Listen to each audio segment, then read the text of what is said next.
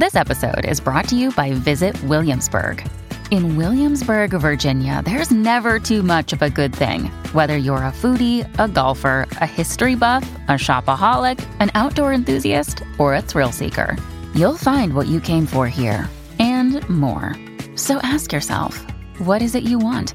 Discover Williamsburg and plan your trip at visitwilliamsburg.com. Hello, everybody. This is Marshall Poe. I'm the editor of the New Books Network. NBN listeners like to read books and buy them. So we thought we'd tell you that right now, our friends at Princeton University Press are having a remarkable site-wide sale. You can get 50% off books, including ebooks and audiobooks, with the code 50, F-I-F-T-Y, at checkout until May 31. You can save some real money on Princeton University Press books. I encourage you to go there and check it out.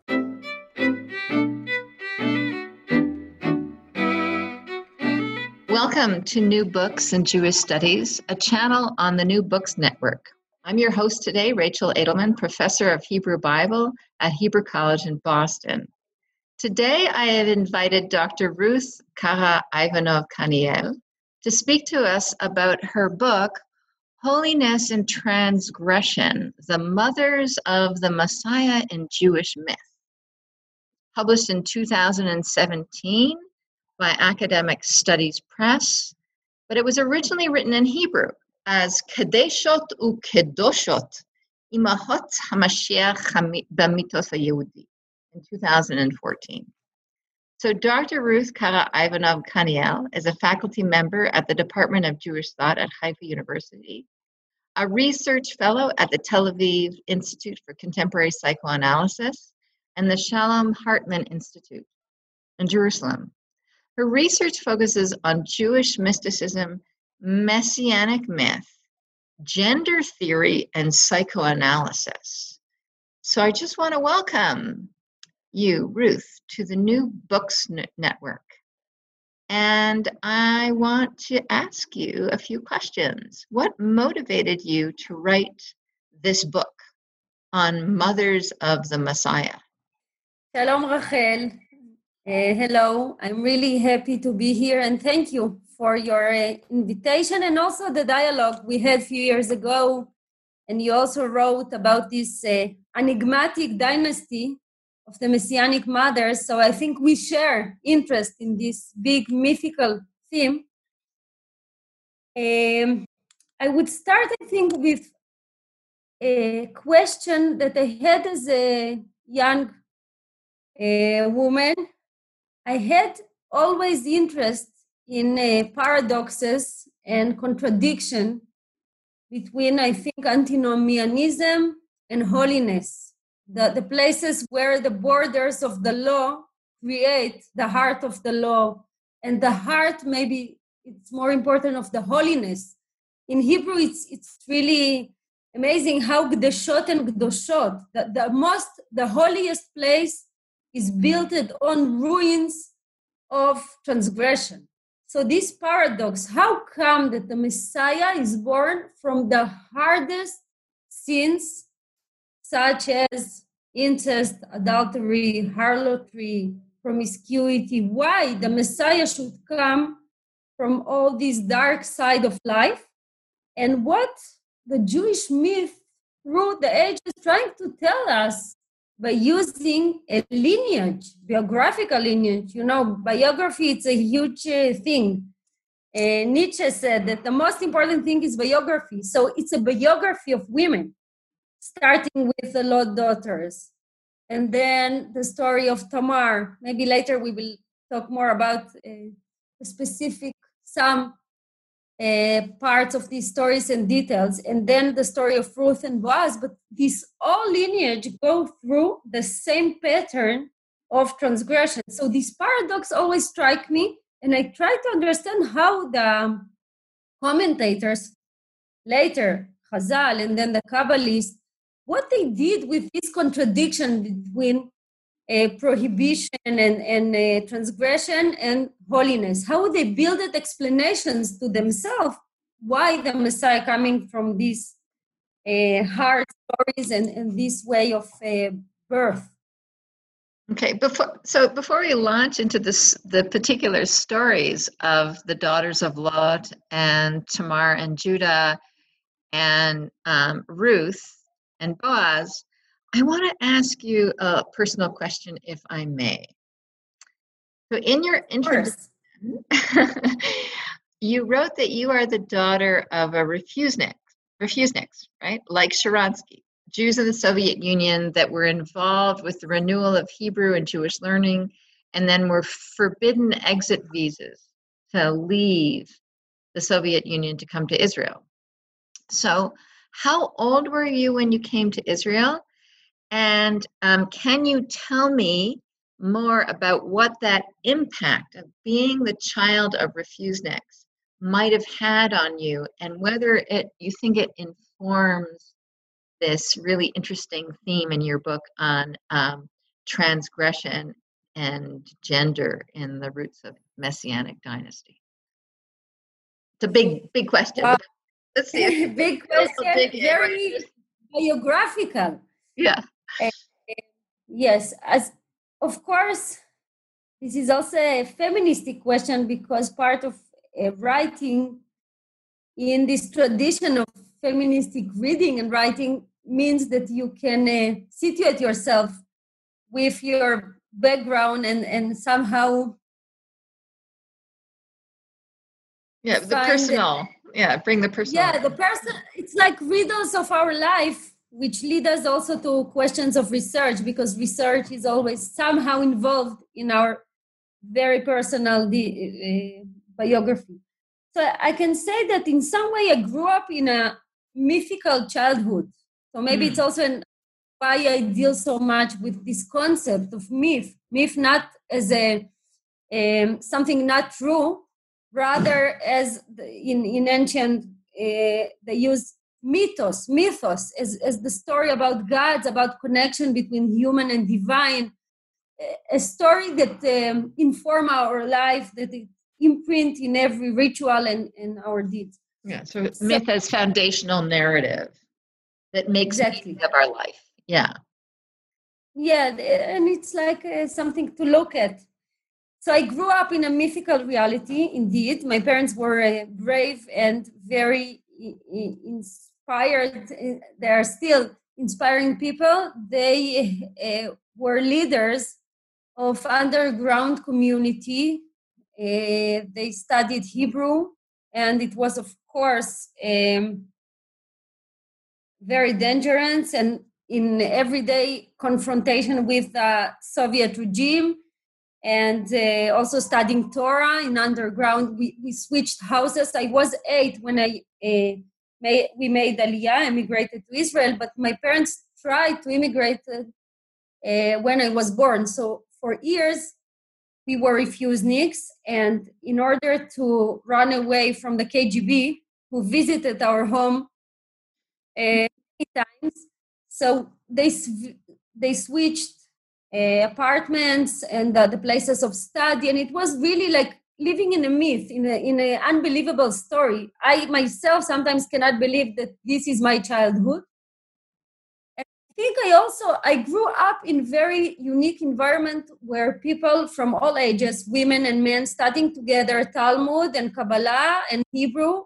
And one of those who sit around the table, many people came. They had American, I think, passports and foreign passports. They came to teach as if they were tourists, and it was really mesirut nefesh, danger of life. I saw those people. I studied from them, and I heard the Hebrew, the Aramaic of the Bavli, and the Aramaic of the Zohar, and somehow this language imprinted on my soul. I feel also, on the other hand, that I studied a lot from early childhood about the tension and gaps between myth and reality. So in some way, the book I wrote, my first book, dealing with the feminine dynasty, trying to connect in a dialogue the big story, the myth, which hold contradictions and dark side and transgression, with the question about women life, reality.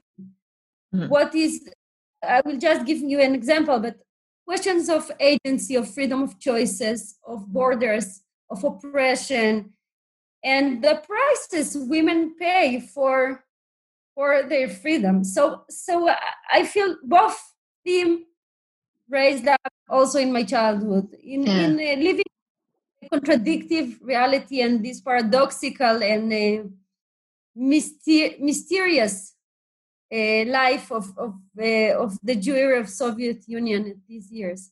Wow, incredible. Okay, so let's dive into some of these stories. They're amazing stories. So you characterize a paradigm, right? A really kind of a type scene, using Robert Alter's terminology, of a mother a woman who deceives the patriarch in order to conceive the seed, right? It's a seduction, attempted seduction. So tell me briefly, what are the stories of the daughters of Lot, Judah and Tamar, and Ruth, those three stories that you engage with in depth? And what do these three stories have in common?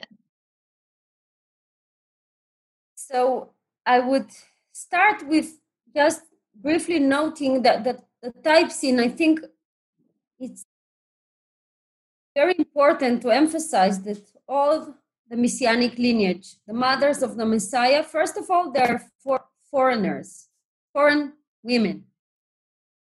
And it already raises the question, do we use these women in order to do the dirty job? We bring the Moabites, the Canaanites. I know that before the establishment of nationalism, when we speak about Lot daughters, of course, but yet we see that they're foreigners. The daughter of Lot, the first story, is the origins of Ruth the Moabite, because the older daughter of Lot, after the destruction of Sodom, she got pregnant with a son called Me'av, from the father. So we have here a very hard story of two daughters. The other one called her son Ammon, Ben Ami, which is more gentle way to speak about this incest and adultery. But the first story is the hardest story in many ways. Women in a total cosmic destruction, ruins of the city, which also symbolize ruins of the world. They thought that the world is destructed. That's why they slept with their father and seduced him. So it's a story of Gnevat Zera. You steal this sperm, but it's in a way our world is distracted. They are the only women left in the whole world. Their father is the only man in the world left. So in this story, we also see, to add to the concept of destruction and the taboo of transgression, which is the most severe in this lineage, because later the connection will be again, as you said, stories of deceiving father figures and men in order to give birth to this messianic son. But here we see also absence of a mother figure. Their mother, in the moment, looking back at the destruction of the city, which we can say is the most normal way of handling reality, to look back, but she becomes this how you call pillar of salt. The pillar of salt. Pillar of salt, exactly. Yes. It's kind of a way of predicting the future, and it's kind of response to trauma. You can become pillar of salt, looking back instead of looking forth and acknowledging what is going to happen in the cave of Tzoar. So these two daughters, they have sons from their father. And what is also very important in this lineage, that the father figure, he is not symbolic father figure. He is a father indeed. He didn't recognize, didn't know, and also the church fathers, they ask, how come you sleep with your daughter and you don't know? So it's a statement, it's a striking statement about recognition. You wrote about recognition beautifully, and it's a question of yada, yada. It's also sexual, of course, knowledge, and he's not there. So the Midrash will say, who was there? Who is the father? It's God. Moab, the upper father, is God. We have here with a connection in the first story. I will move on, but I just want to say that in the first story, we see contradiction between the myth and question of agency of gender, and also of abuse, of rape, or in some way, I say rape because a few minutes ago in Genesis 19, the beginning of a story starts that their father Lot says to the people of the city, don't touch my guests, please, but I have 2 daughters, virgins, and you can do them whatever you want. So we see here a painful example of not protected girls. Yes. His father suggests them to rape by the whole city, which is traumatic, and even though it didn't happen. And then later, midah keneged midah. Measure for measure, yeah. Measure for measure, they abuse him or use their zera, his sperm, and become pregnant from him. So this is the first story. The second story speaks about Gdesha, which we can call holy prostitute or holy harlot. And Tamar is an amazing figure, already in the Bible, very strong and impressive woman. In the Zohar, she became the Shekhinah, and there is a lot to say about that. But I will say that he is a symbol of someone who is struggling for justice, because Judah promised her his little son after the death of Er and Onan, and she's fighting for her justice. So she's masquerading herself and she's disguising herself. In all these stories we see, which is also part of the type scene that I suggest, night and wine and masquerade and veil or handkerchief. So it's kind of attributes that help to not exactly recognize who is who. What Wendy Doniger called bad trick. So we have stories of bad tricks. The bed trick. Yeah. So the cave is kind of a womb which hides itself, and then Petach Einayim, the opening of the eyes, which is actually covering of the eyes because she is covered. So he could not recognize her. Again, we have here Lo yada ki kalatoi. He doesn't know that she is the question daughter-in-law. Is how we will read. Yeah. So it's a daughter-in-law or his kala, his promised and planned wife and bride. Is she his bride or is she his, right, that ambiguity of how to understand that term kala, bride or daughter-in-law. Beautiful. Is she the destined one? Exactly. So the Zohar will add third meaning, kalato milshon kilayon, from word destruction, flaming. Kilui, it's something flaming. So she is also the one who can burn the whole world. She's full of this fire, also as part of her fight for and struggle for justice. And indeed, in this story, we have already kind of development, because again, it's a seduction and disguise and bad tricks and masquerade. But at the end, Judah says, "Tzadka mimeni," she's right, more than me. So already there is a dialogue between this father figure, who is really a father of her first husband, and father-in-law, and then her husband, and Judah. So Judah recognized Tamar, and it's a development. And the last story is the beautiful book of Ruth. There is a lot to say. You will agree with me, I'm sure, about this journey of two women. Especially if we think about Tamar, who is alone in a male world, in a patriarchal society and environment. She's going from hand to hand. Ruth. Shuvi, Ruth? No. Or about Naomi. Tamar. Oh, Tamar. Yeah. Tamar, she's going back to the father of her to the house of her father, Beit Avia. Right. And there is Hira and Judah and Er and Onan and almost no women to protect her. We spoke about the daughters of absence of the mother. And then Tamar is alone in a male world. And suddenly we get to a story of women. Feminist writers was written by a woman because it's such a feminine story. It's a private. It's the opposite of history. It's the her story. Mm-hmm. It's with this widowhood and famine, hunger, and death again. All these stories starting with death and this. And it goes again to a birth of a son, as in the case of Moab, and then Peretz, and here Ishai and then David, and Oved, Ishai David, I'm sorry, the baby is Oved.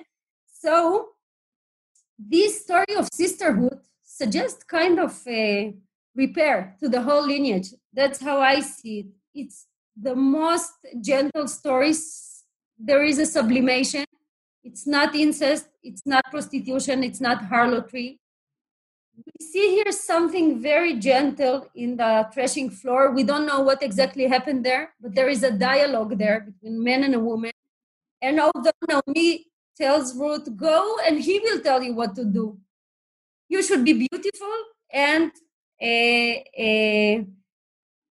quiet, as we can put it. Yeah, Ruth, let us tell you what to do, right? Perfume, dress, veil. Yeah. נכון, והוא יגיד לך אשר תעשין. He will say what you should do. But Ruth, she says to him, כי גואל אתה, you are my redeemer. And it's a turning point of a woman with a voice and a choice. So one of the main question I try to deal with is the question of choice and agency. Mm-hmm. There is this problem that women in a patriarchal world, in oppression, they use and exploit their bodies because this is the only resource they have, the body, the sexuality. Mm-hmm. Yet we see this transformation and development of the stories that if the daughter of Lot have almost no choice, Tamar, she has the choice to cover herself and to manipulate in order to get justice. And Ruth, she has a voice, she has a choice, much bigger choice. And she has Naomi as a mother figure, as a sister, as a big. So it's very strong to see also the feminine narrative hidden in these stories. Hidden in these stories. Beautiful. So I want to push you a little bit because in you had a really beautiful reading of chapter 4 where you juxtapose the feminine genealogy and the masculine genealogy. So the book of Ruth in chapter 4 ends with 10 generations from Peretz to then the child born to Ruth and Boaz called Oved, then all the way to David, who will be the king. That's what we're told. And sort of that justifies the book of Ruth's integration into the canon, some people say. But then you point out this really interesting genealogy at the end of chapter 4, where Judah and Tamar are mentioned, right? The house of Peretz, whom Tamar and Judah begot. Whoever heard of the house of Peretz, right? The ancestor of David. And then also Rachel and Leah are mentioned, right? And that's so we have this whole feminine genealogy that's mentioned. Can you tell me a little bit more about what you make the juxtaposition between, let's say, the female genealogy and the male seed, which is the standard, he begat him, the standard begats. But, yes. Yeah. So as you said, in the Bible, the genealogies usually are very laconic. And what we learn, if we read only biblical texts, that men give birth to men. That's what we have in life. Life built on lineage of men. And I think it's very poetic and creative how the end of the book of Ruth uses another way telling history and her story. Because there is a feminine genealogy, it doesn't go from one directly to the next generation. It jumps through generations. So we have Ruth and Naomi, and we hear the voices of the daughter of Lot, because Ruth is Moabite. And again, the destruction connected to the hunger and all these traumatic events and the seduction and the desires. And we hear, and then we get bracha. It's a blessing at the gate of the law. The patriarchal blessing goes back intertextually to the whole biblical stories, which we can say we should take them out of the Bible. We should be quiet about them. And the book of Ruth emphasizes them, speaking about the voices, how King David was born and what is the way he came into this world. So I think Rachel and Leah, it's also a very important example. They are not directly mothers of the Messiah in a sense that Leah is the mother of Judah. So she's also important, but the way the book of Ruth brings them back is very important also to the Christian narrative, which maybe we will talk a little bit about.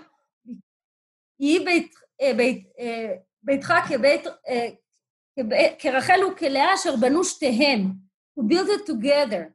Right. We know that the Messiah is son of David, but Leah is the mother of Joseph, and there is also this myth of the Messiah of Rachel Joseph. Rachel is the mother of Joseph. Yeah. Yeah, Rachel and Leah of Judah. Yeah. נכון. So putting them together, אשר בנו שתיהם, who built it together, the house of Israel. This is the way also of Jesus, who is indeed son of Joseph and son of David in the genealogy of Matthew. Really interesting. Matthew's genealogy, yeah. So, כרחל וכלאה אשר בנו שתיהם, it's also it's a unique way of making peace between these two struggling sisters. We call the names of children. Hashem Kisnuani. Hashem Beoni, it's such a traumatic name calling of babies. So Reuven, God sees my suffering, Levi, perhaps my father will accompany me. My husband will accompany Yelaveh Ishi, yeah. So this is about her sorrow, yeah. Leah's sorrow. Also, Naphtali, Rachel says, Naphtali Elohim niftalti im achoti. It's this the intertwining, yeah. Beautiful. And that also Rachel and Leah in rabbinic reading in Midrash also entails a bed trick, an exchange of signs and a deception on the wedding night. Two women in one bed. One is on the bed and talking. It's like Yaakov and Esav, whose voice is indeed the voice you hear. Yeah, so I want to go back. So I want to look deep. There's another midrash that you bring in. We have a combination: deception, we have foreignness, we have disguise, we have transgression, what you've called the antinomian tendency. I just want you to flesh out what is the antinomian component to the book of Ruth. How is that transgression subtly conveyed? And I also want to ask you whether you see a progression from the daughters of Lot to Judah and Tamar and to the book of Ruth. So just unpack that transgression that's going on there, the transgressive element. So if we focus on this motive, which if you ask me personally, I started with transgression, writing my book, and I ended up with a myth of birth. And that's why my the second book was about birth in psychoanalysis and Kabbalah. But I started with the paradox of sin and redemption. Yeah. And I saw the first story, there is the taboo of adultery and incest, which we know in Leviticus, in the chapters of Isurei Arayot, of the prohibition of incest. It's like the most illicit and severe sin, and it's connected to the purity of blood. It's connected also to the symbol that God is the husband in the Bible, and the nation is the wife, and all kinds of adultery under this rubric of Gilui Arayot. How you translate Gilui Arayot? I would say sexual transgression, because it includes all sorts. It's not just incest, but it also includes lying with a woman who's menstruous. It includes adultery. So it's a broad. So I would say forbidden sexual relation. Literally, it means the revealing of the naked, right? Gilui, legalot. Exactly. Yeah. It's really interesting. Yeah. So it's connected to the idea that idolatry and adultery connected in the biblical mythical thought, especially in the prophets.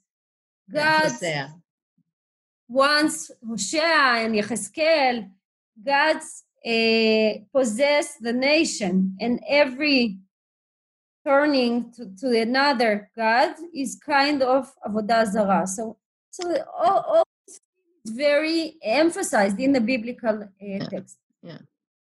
It's not a mistake that the Messiah, the first story of the birth of Ruth the Moabite in the cave of Lot's daughter, starts with, I think it's in purpose, starts with incest and hard incest, which is there is a lot to say, because in the biblical law it's not mentioned, father and daughters. It's right. Something also missing. Very puzzling, missing, but it's the most important thing. It's almost as if it's deliberately repressed, like the father-daughter incest motif is deliberately repressed in the Bible, which is fascinating. Tikva from Merkensky writes about that. Yeah, that's right. What do you make of that? I also thought about Claude Levi-Strauss, who is writing about the structure of kinship, and he puts this taboo of incest as the beginning of culture. And it's so interesting, the circle that is already in the Bible built between Acharit and Reshit, like the end of the Messiah and the beginning of time, which starts with destruction of Sodom, kind of repeating of the flood and of the first act of father-daughter incest is Adam and Eve. Eve is born of Adam. And that's right. So this is one. The other reading that it's an incest of a brother and sister. You can say that this kind of equality and auto rank and others that see anyway. All cultures in Greek and in Egypt, every culture starts with incest because there is only one source to start with. So you must use your flesh in order to procreate. It's really strong. Then we have a repetition of it in Sodom. So I think speaking about religion and culture, it's kind of a way of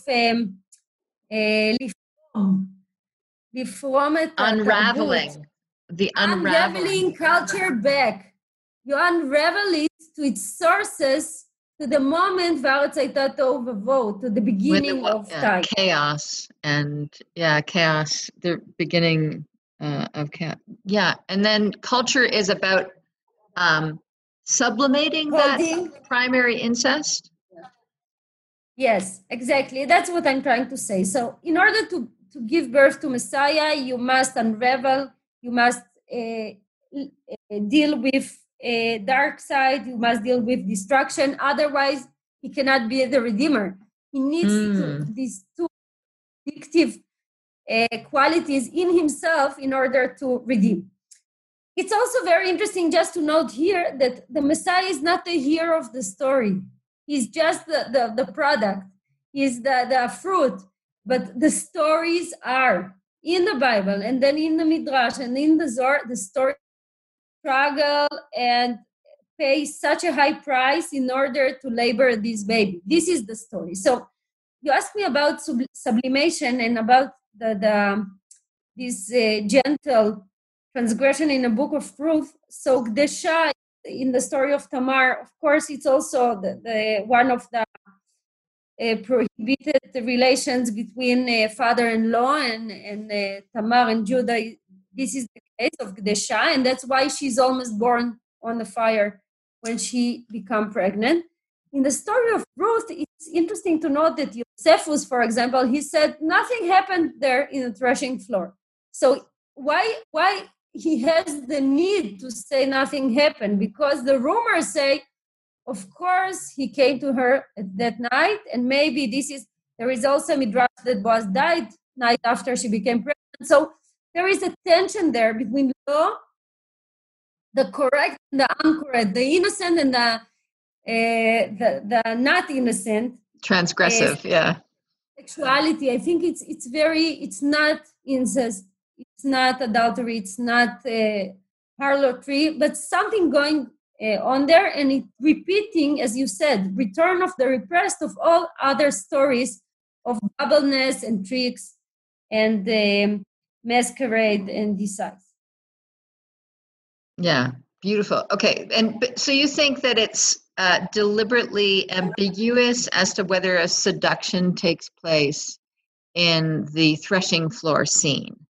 But I think for me, I mean, I've written about this a little bit, that the important thing is that there's a conversation and there's a recognition, whereas Judah didn't recognize Tamar when they had sexual relations. She disguised herself as a harlot. And certainly Lot was completely drunk when he had sex with his, right? It says he did not know her lying down and her getting up, right? So really, this is very different, right? And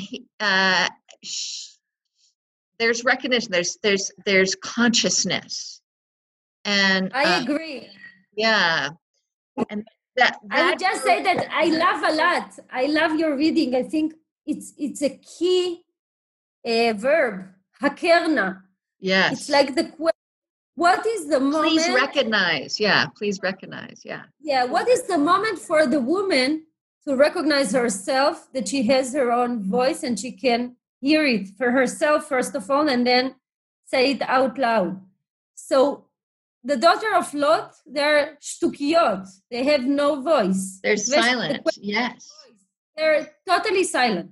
Then Tamar, she says, not at the moment of the oppression, not at the moment of Petach Einayim, of the seduction, but later she says, Akerna. This is the please the recognize. Moment. Yeah. She's asking for recognition. And then in the book of, there is, as you wrote beautifully, indeed recognition and dialogue. Yeah. Yet, it's interesting, and this is the brilliance and really the poetic, the way the book of Ruth is written is always ambiguous in each verse. Miad biti, when she coming back from this night with Boaz, Naomi asking her who, as if she doesn't know who is she. So the Midrash says what happened there, because it transforms the woman. So again, we see, and also Boaz asks her, who are you? And these questions, I think it's like the question of God to Adam, like, who are you? You should answer yourself. So it's a lot about also self-recognition. Beautiful. And here we say it's development. We see development in this. Yeah, so that's sort of a redemptive arc that takes us through those three main stories. So that brings us into a text that I want you to share with us, to read with us. It's from the Zohar, and maybe you can give us a little bit of background on what the Zohar is and this particular text that we're going to look at. It's on, if people buy the book, I hope people will buy this book. It's on page 190 of the book. And I'm going to read a little section from the Zohar. First, maybe you tell us a little bit of background. I'll read it. And I want to see what you do with this text, because you are a brilliant reader of text. That's what I love about your creative psychoanalytic and anthropological approach to reading it. So give us a little bit of background on Zohar, and then we'll dive deep into this text. Thank you, Rachel. Before I give a brief introduction to the Zohar, I just want to say a word about psychoanalysis. So yes, I deal that's really helpful. Analysis in my research with gender theory and also psychoanalytic theory. Because I feel that this text, and especially the Zohar, which is a mystical composition written in Castile at the end of 13th century, although it's masquerading itself as pseudo-epigraphic Tanaic text written century in the cave of Rabbi Shimon Bar Yochai, speaking about caves and hidden secrets and fire burning, right? He burns up the world everything like is tomorrow. burning. Exactly. And the Zohar, as I see it, especially the Zohar, we can say it about Kabbalah, but let's speak about the Zohar. The Zohar deals with the richness of the soul. We started with biography, so the Zohar believes that the richest thing in the world is human biographies, process development of the brokenness of the soul and repair. And I think this moment we spoke just now of self-recognition, it's very psychological thing. That this is the aim of the person in life, to recognize his role in this world, to understand himself. Da'et atzmecha, like this. Know yourself. Know thyself. Yeah, exactly. So the Zohar, building as a mystical text connection between divine and human, and this process of cleaving, Vikut, cleaving to God, or Unio Mystica, of goes through human biography. If we deal, if our stories, I would say that Tamar, Ruth, the daughter of Lot, they all part of the biography of the Shekhinah, the divine consort, wife of God. She is part of divinity, but she is also identified with this world. Amazing. And all their stories happening in kind of ritual all the time. All the time the Shekhinah goes to the cave of Tzohar and she's begetting a child from her father through incest. The Shekhinah should go to the darkest places as Tamar, who wailing herself, sitting in this place called the opening of the eyes.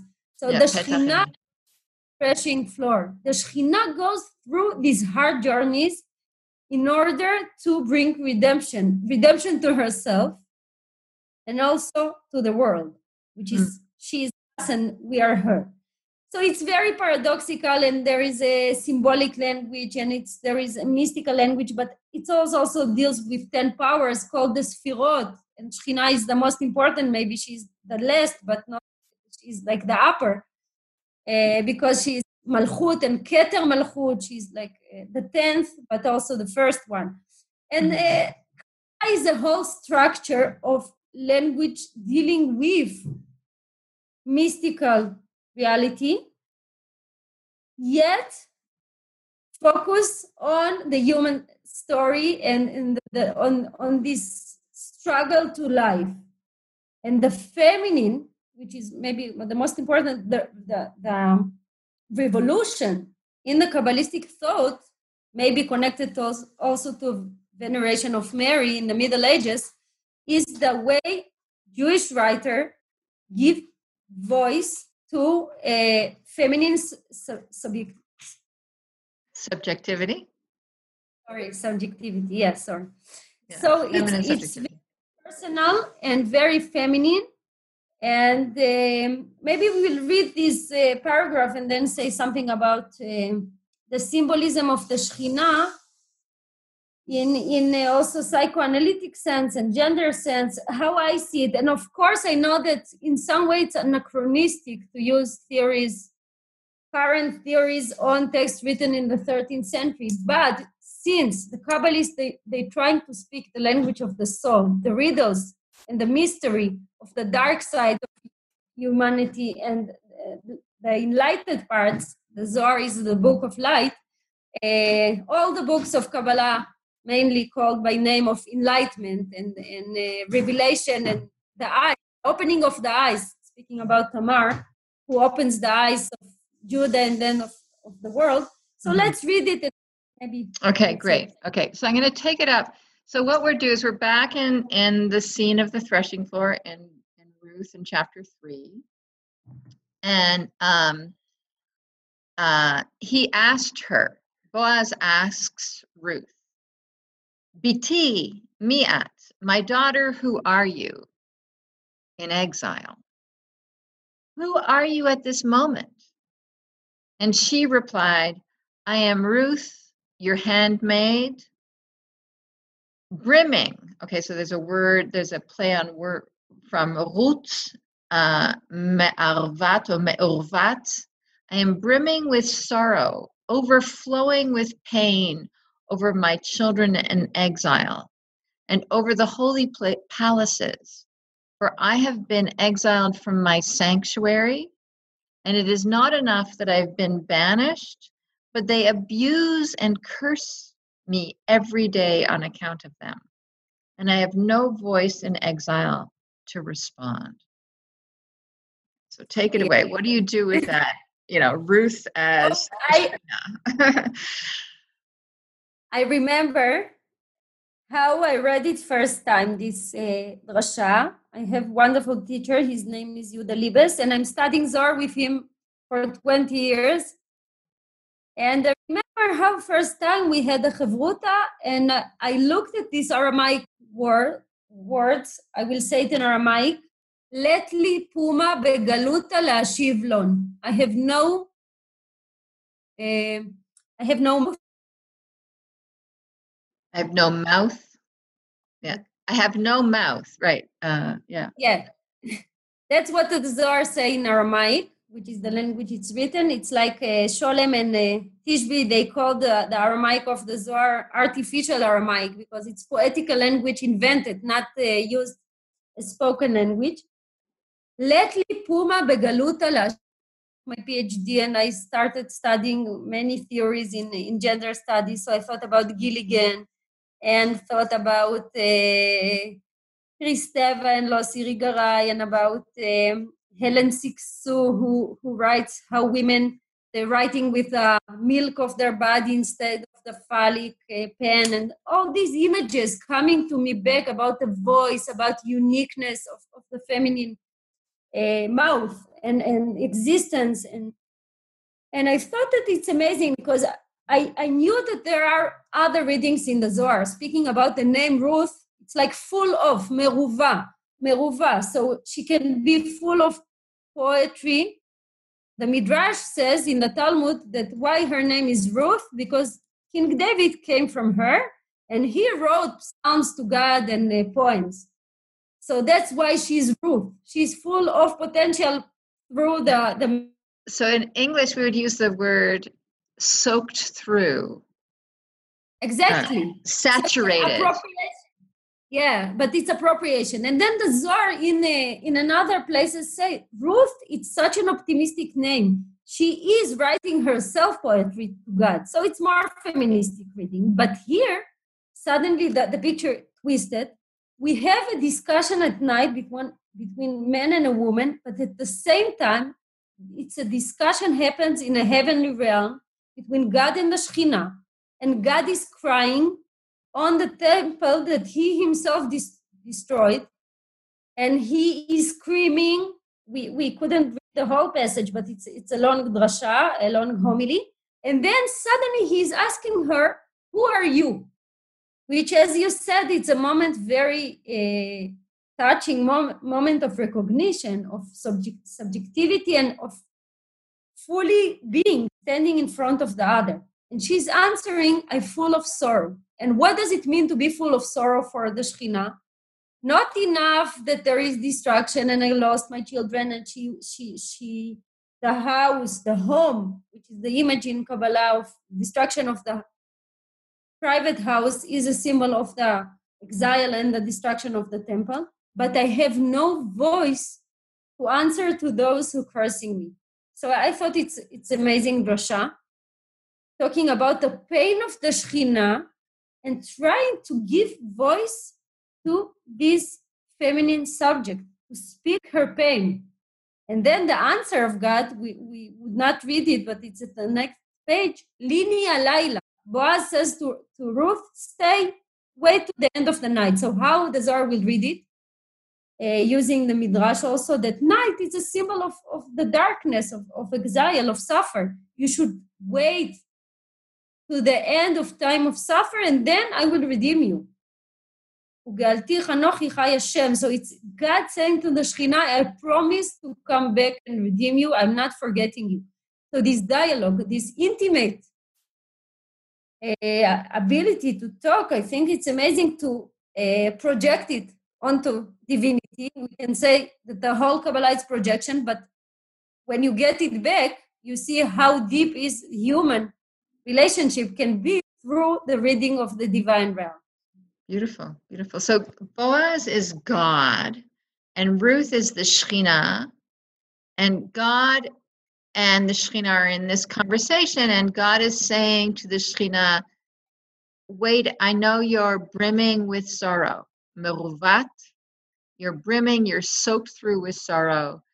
Wait the night, sleep the night here, and then I will redeem you. And the very next morning, Boaz, at the gate of the law, redeems Ruth by giving her seed and redeeming the land, and life finds a way, right, against all calamity. It's beautiful. Exactly. Really a beautiful.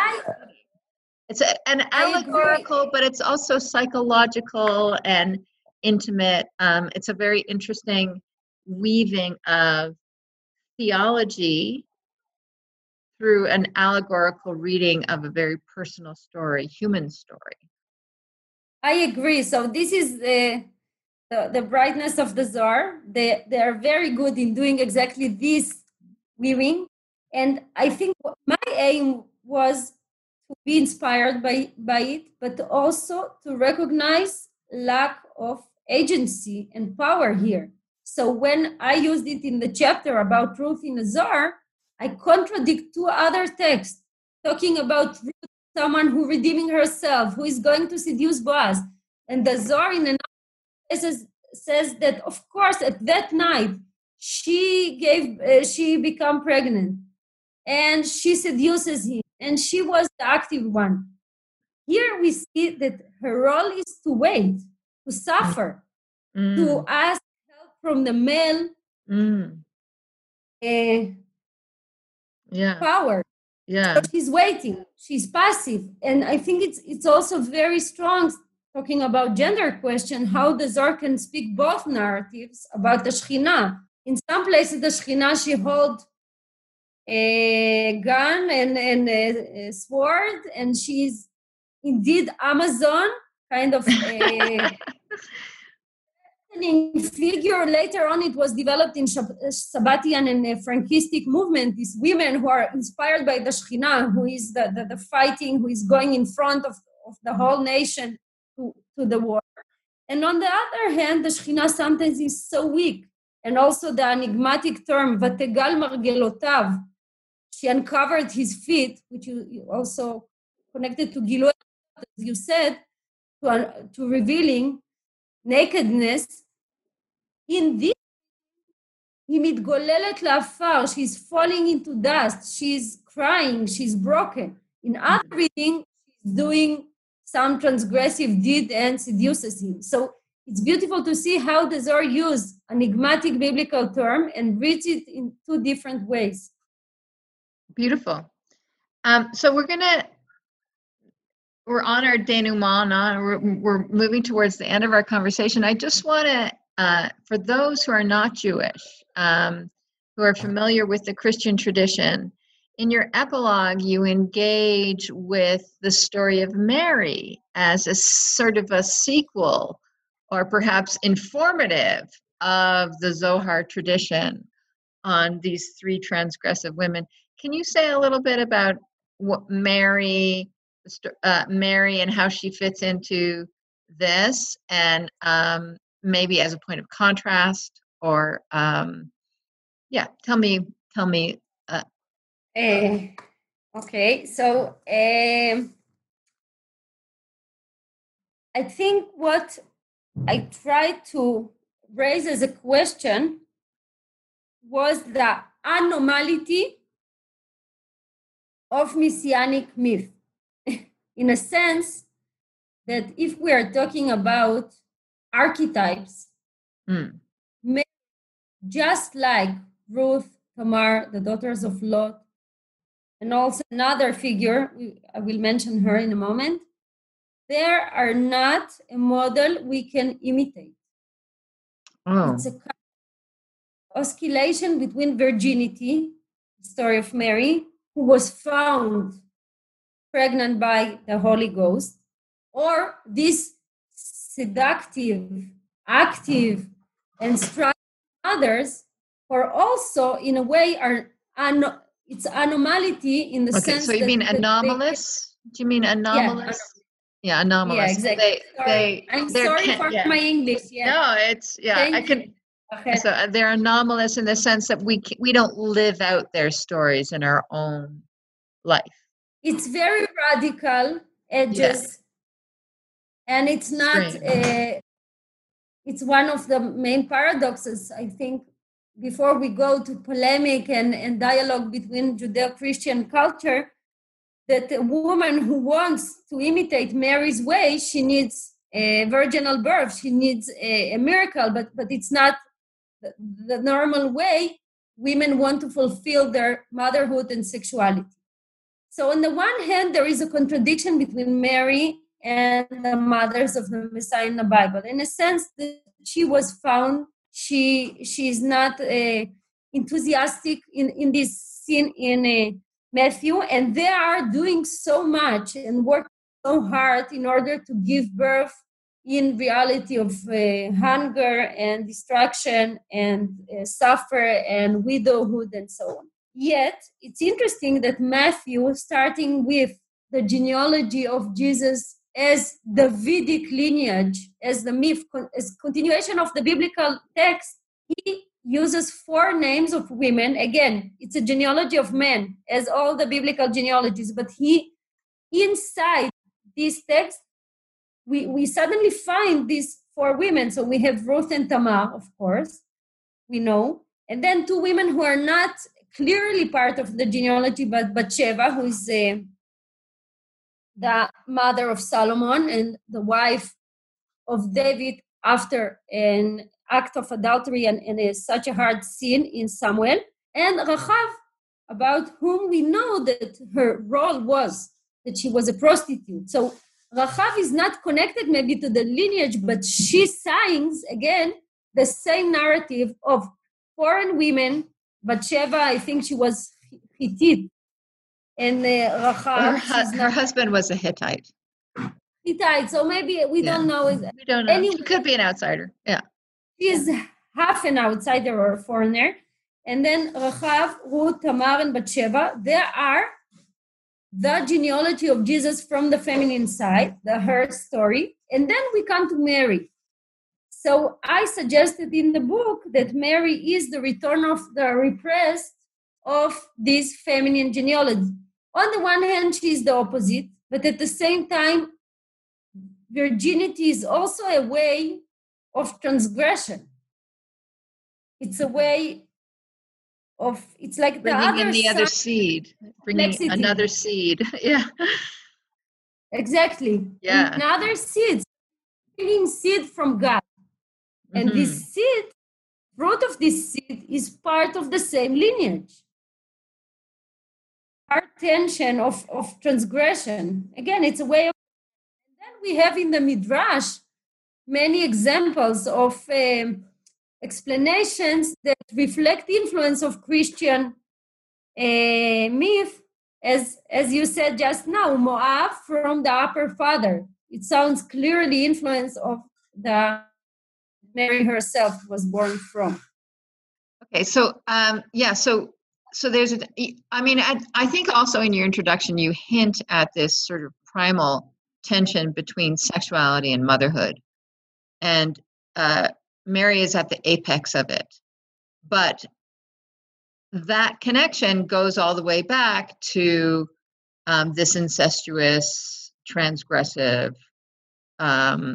mothers of the Messiah motif. So I want to, it's all fascinating. So Ruth, do you want to say anything more about this tension between sexuality, seduction, and motherhood, which you spoke about quite movingly in your introduction? I would say that for me, when I wrote the book as a child, question of fulfillment of different aspects of femininity, I would say, and of motherhood, sometimes contradictive. I saw it, for example, in this myth of the birth of Jesus also as kind of maybe a tragic moment that Mary, she has no choice. And also the mothers of the Messiah in the Bible, in a way, they have a very narrow choice. But they're compelled. Coming from, what do you say? Say it again. They're compelled. They're compelled to do this drastic action. And they live on the edge, and they are compelled, and they use the resources they have, which is seduction and temptation and promiscuity.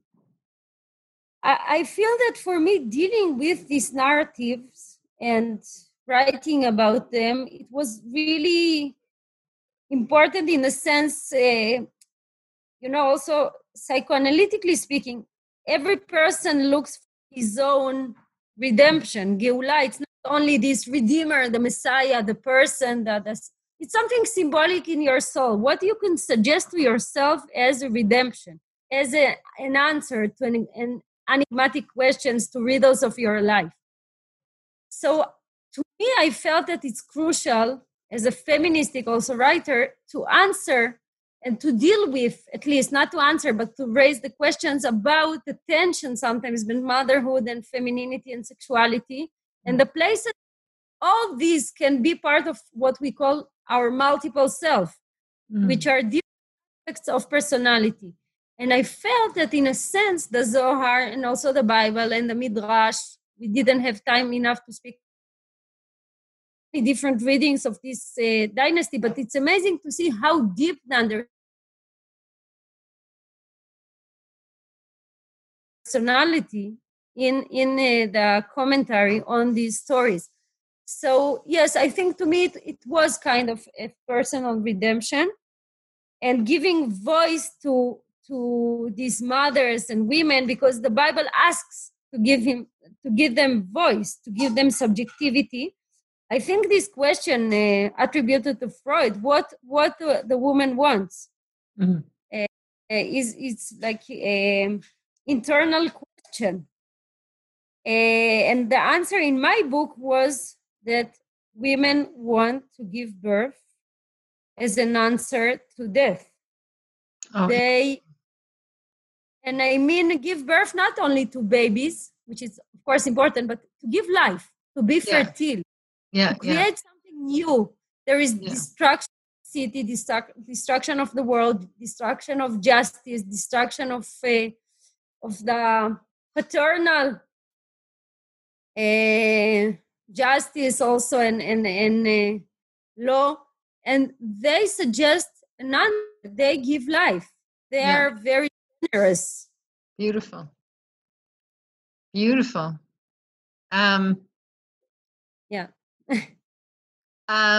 I want to now segue to your second book, which is all about birth, right? So your second book, published in 2018, was Human Ropes: Birth in Kabbalah and Psychoanalysis. Can you just give us a very, 2-minute synopsis about what the book is, and maybe talk about what your future directions are? Okay, I will try in 2 minutes. I would say that again, dealing more and more with texts, not only the Zohar, but also later generation Luriani Kabbalah and also the origins of Kabbalah, led me into this understanding that Kabbalists are interested in the feminine soul in the same sense of, you say, profiliation? Profiliation, yes? I'd say fertility. Fertility, prolific. Prolific, exactly. Proliferation, fertility. Yeah, that's what I meant. Thank you. So God or divinity is birthing itself all the time.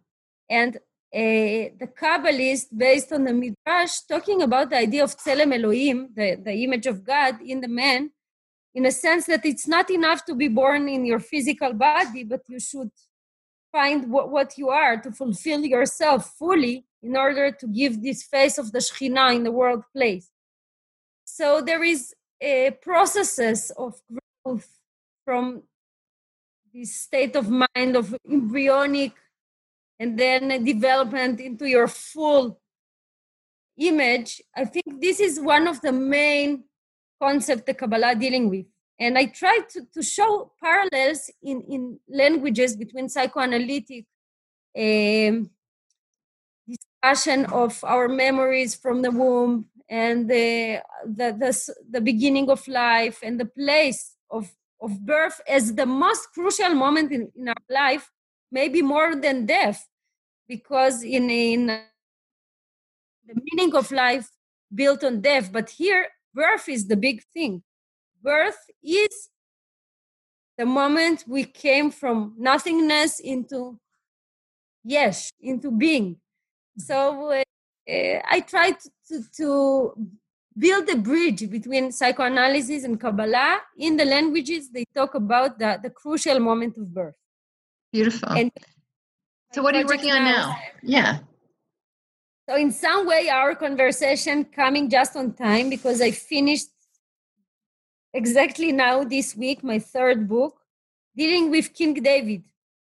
And during the whole writing of the book about the mother of the Messiah, I felt that there is so much to say about David as a hero with 1,000 faces already in the Bible, and then in the Zohar. So my book focuses on Kabbalah, because in Kabbalah there is a revolution. David is the Shekhinah. He, like the mothers of his lineage, because of them, become the Shekhinah, the divine presence. Almost every page and every homily in the Zohar deals with David as feminine figure, which is because it's also maybe an answer to polemics between Jews and Christians in the Middle Ages, because Jews were accused of being feminine. So they say, yes, we are feminine, but it's a virtue. It's something to be proud of. And David, he is the Malchut. He's ruling the worlds. I also thought about this concept that they don't have agency and they don't have autonomy and they don't have political freedom. But what they have Malchut. They're ruling in the divine realm. So it's also dealing with the same questions of identity, of gender reversal, how male figure become the Shekhinah, so feminine and so weak. And maybe the Zohar uses David the feminine in order to clean him from the sin. He's not responsible because he's a woman. So many interesting questions, which I left when I wrote about the mothers of the Messiah. Now I hope that will be published in my new book. Thank you so wonderful, wonderful. Thank you so much, Ruth, for being our guest on New Books in Jewish Studies. I want to invite readers to look for her book, Holiness and Transgression, Mothers of the Messiah in the Jewish Myth, published by Academic Studies Press in 2018. 17. Is that right? And I'm looking forward to reading the fruits of your next research project, both the one on birth and the one on King David, and also your poetry. You clearly have a really stunning poetic soul, and it's just been such a pleasure to have a conversation with you, and thank you for your time. Thank you, Rachel. It was wonderful. Thank you so much. Thank you for these deep questions and your understanding and this dialogue.